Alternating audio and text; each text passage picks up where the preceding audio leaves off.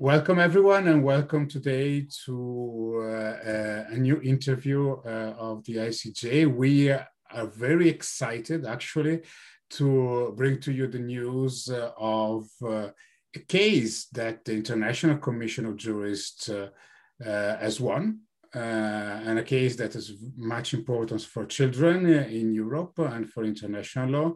The case is ICJ versus Czech Republic, and it was brought before the European Committee on Social Rights, and was brought by the ICJ together with the Forum for Human Rights of the Czech Republic, an NGO in the Czech Republic.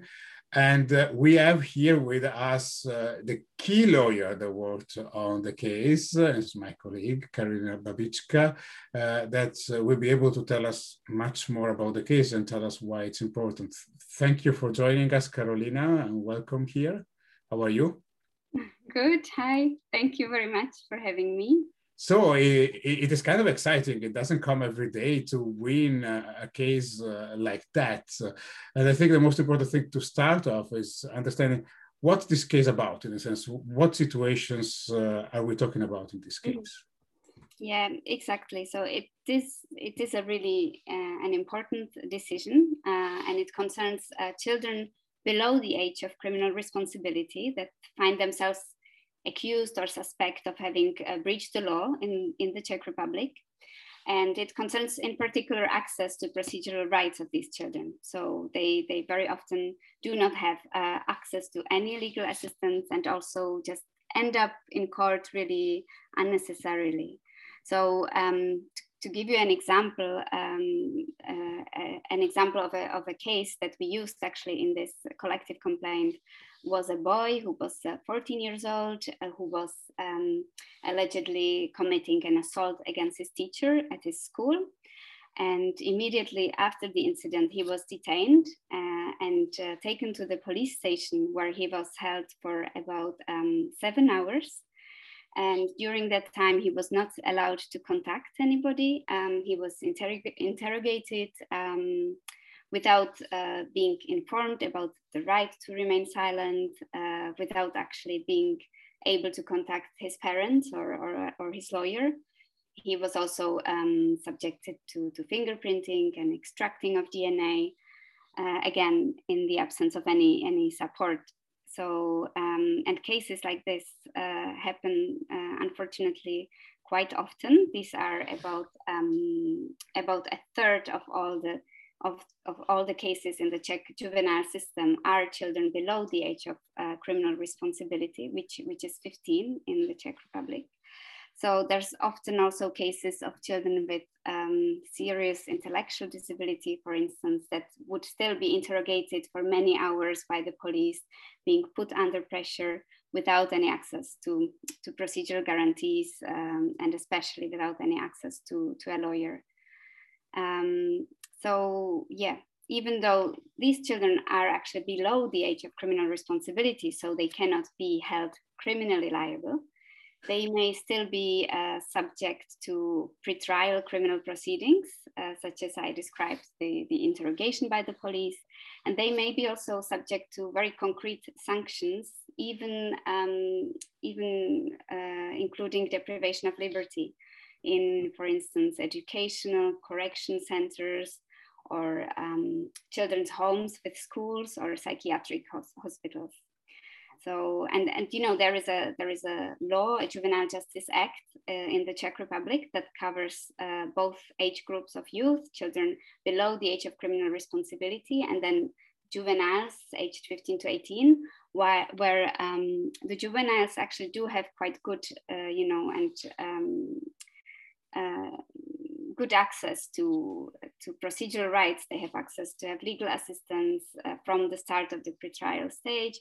They also have access to diversions, so alternatives to the proceedings, such as mediation or a settlement or conditional termination of criminal proceedings, which is also something that children below the age of criminal responsibility do not have access to. So they may find themselves subjected to very formal judicial proceedings, when being, for instance, accused of very petty offenses.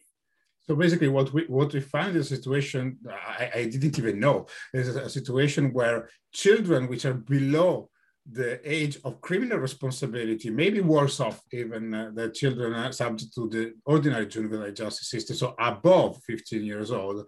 So for every person who's a parent, etc., if a child makes a mistake in an age below criminal responsibility, they could actually have less human rights guarantees than adolescents which are almost adults. That's actually very interesting. So is this the reason why the ICJ brought the case? Why the International Commission of Justice thought that this was a case to bring, and why did the ICJ bring it to this body, to the European Committee on Social Rights of the Council of Europe? Yeah, exactly. I mean, we could see that really there are very serious systemic flaws in the Czech juvenile justice system, depriving the specific group of really particularly vulnerable people, children below the age of criminal responsibility. They were really being deprived of their rights. And as we work towards access to justice for the most vulnerable, this seemed like a very important case. And, we were alerted to the situation by Forum for Human Rights, an excellent Czech human rights organization whose lawyers have been pointing to this issue for many years. So this situation seemed very clearly violating a number of international human rights standards, including the Convention on the Rights of the Child, the International Covenant on Civil and Political Rights, the European Convention on Human Rights, but also the European Social Charter, and in particular, the Article 17, providing for social and economic protection of children. A number of other international legal standards are really being violated by this law and practice. So in 2017, the ICJ and Forum have lodged this collective complaint to the European Committee on Social Rights, which oversees the implementation of the European Social Charter with regards to access to procedural rights of children below the age of criminal responsibility. I mean, one reason why we decided also to bring the collective complaint as opposed to targeting perhaps other mechanisms is exactly that it is this systemic issue and the systemic practice and gap in the law that can be very well addressed by such a collective complaint. And in addition, usually a litigation at international level can be quite difficult or burdening for the victims, and especially when these were cases of very young children who would have to face the proceedings, and also very likely they would not be children anymore when another mechanism would have decided their case. They wouldn't have been really then able to even benefit from the decision personally.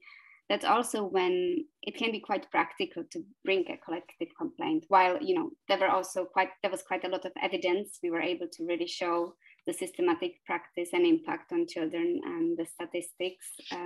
So yeah, these were basically all the main reasons. Absolutely, and that also helps and assists the fact of not bringing children in the middle of the proceedings, which of course may have an adverse impact on them. I think that's very considerate.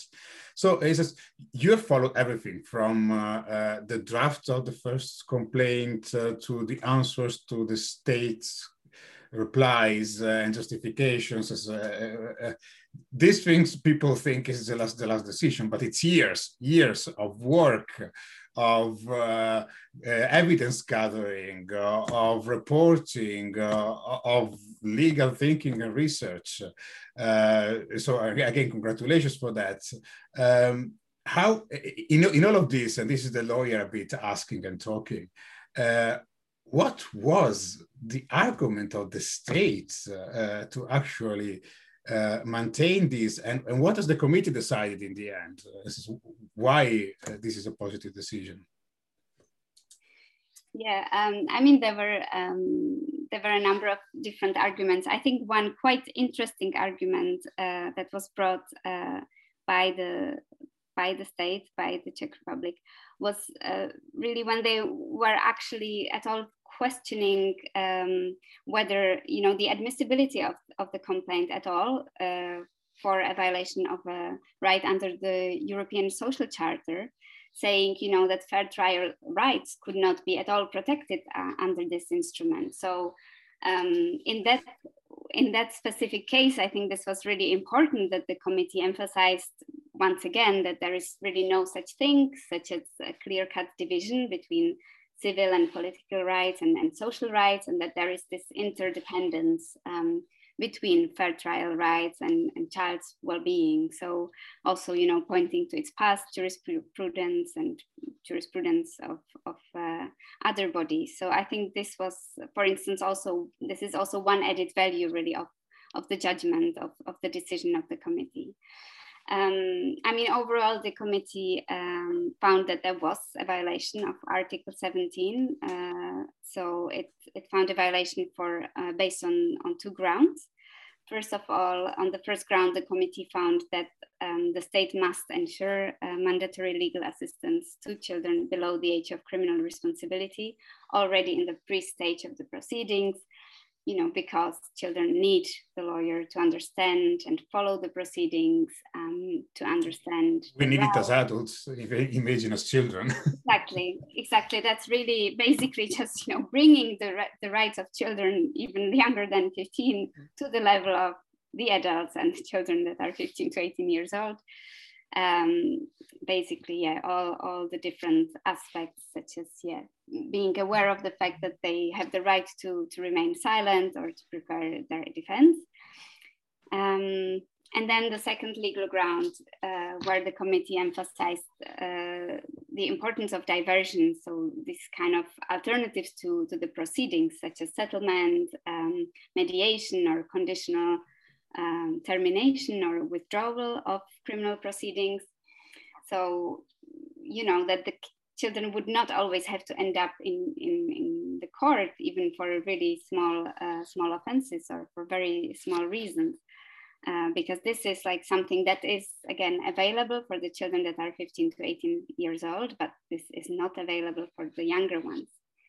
So this is really important. And in this case, the committee also really emphasized the need for including as much as possible the restorative justice principles for all children. So this was really important, and it also clearly emphasized, you know, the rights-based approach and as embedded in the Convention on the Rights of the Child. And this is fantastic. But and I want to ask you, also for a layperson, as you know, we are talking about children.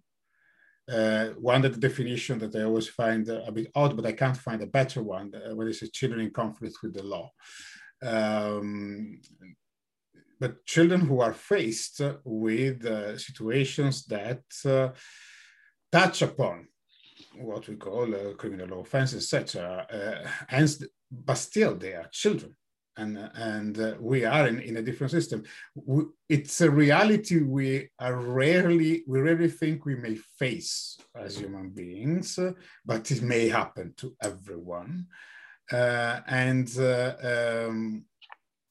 what I meant is, by giving this introduction is, you know, as human rights lawyers, we work very hard on many things. We rarely get a win. We can say it, and in this case, this is one of those situations where years and years of work bring to something that may change something. So I wanted to ask you really, in part as ICJ legal advisor, but also as Karolina Babicka, as why you think this decision is important? What do you think this decision can change for those children? And for children that may have to face the criminal justice system in their life. Yeah, I mean, definitely it is a really important decision and a great victory for us, but also really for Forum for Human Rights that have been, you know, fighting against the system for many years. I mean, indeed, it can hopefully finally help to fix this very unjust system currently in place in the Czech Republic, where children really, for, you know, very unimportant reasons end up in court. And, this can really impact so harshly on their lives, because, children being then placed to closed institutions, this has such a serious impact on their lives. And, I've actually seen, many years ago, back in the Czech Republic, situation in the prisons, where we did, some work and courses for the prisoners, while 95% of the prisoners we have met, they came from institutional care. So there is a general huge problem of, a high number of children being sent for various reasons to institutional care, who then, just are really not equipped for their life. And it really basically impacts them in a way that, when they're 18, they leave the institution, and within 6 months, they're back in another institution, which is the prison. And that is really like a pattern that we see. So, and that obviously has to do with a much broader societal issue and the very paternalistic approach of the society towards children.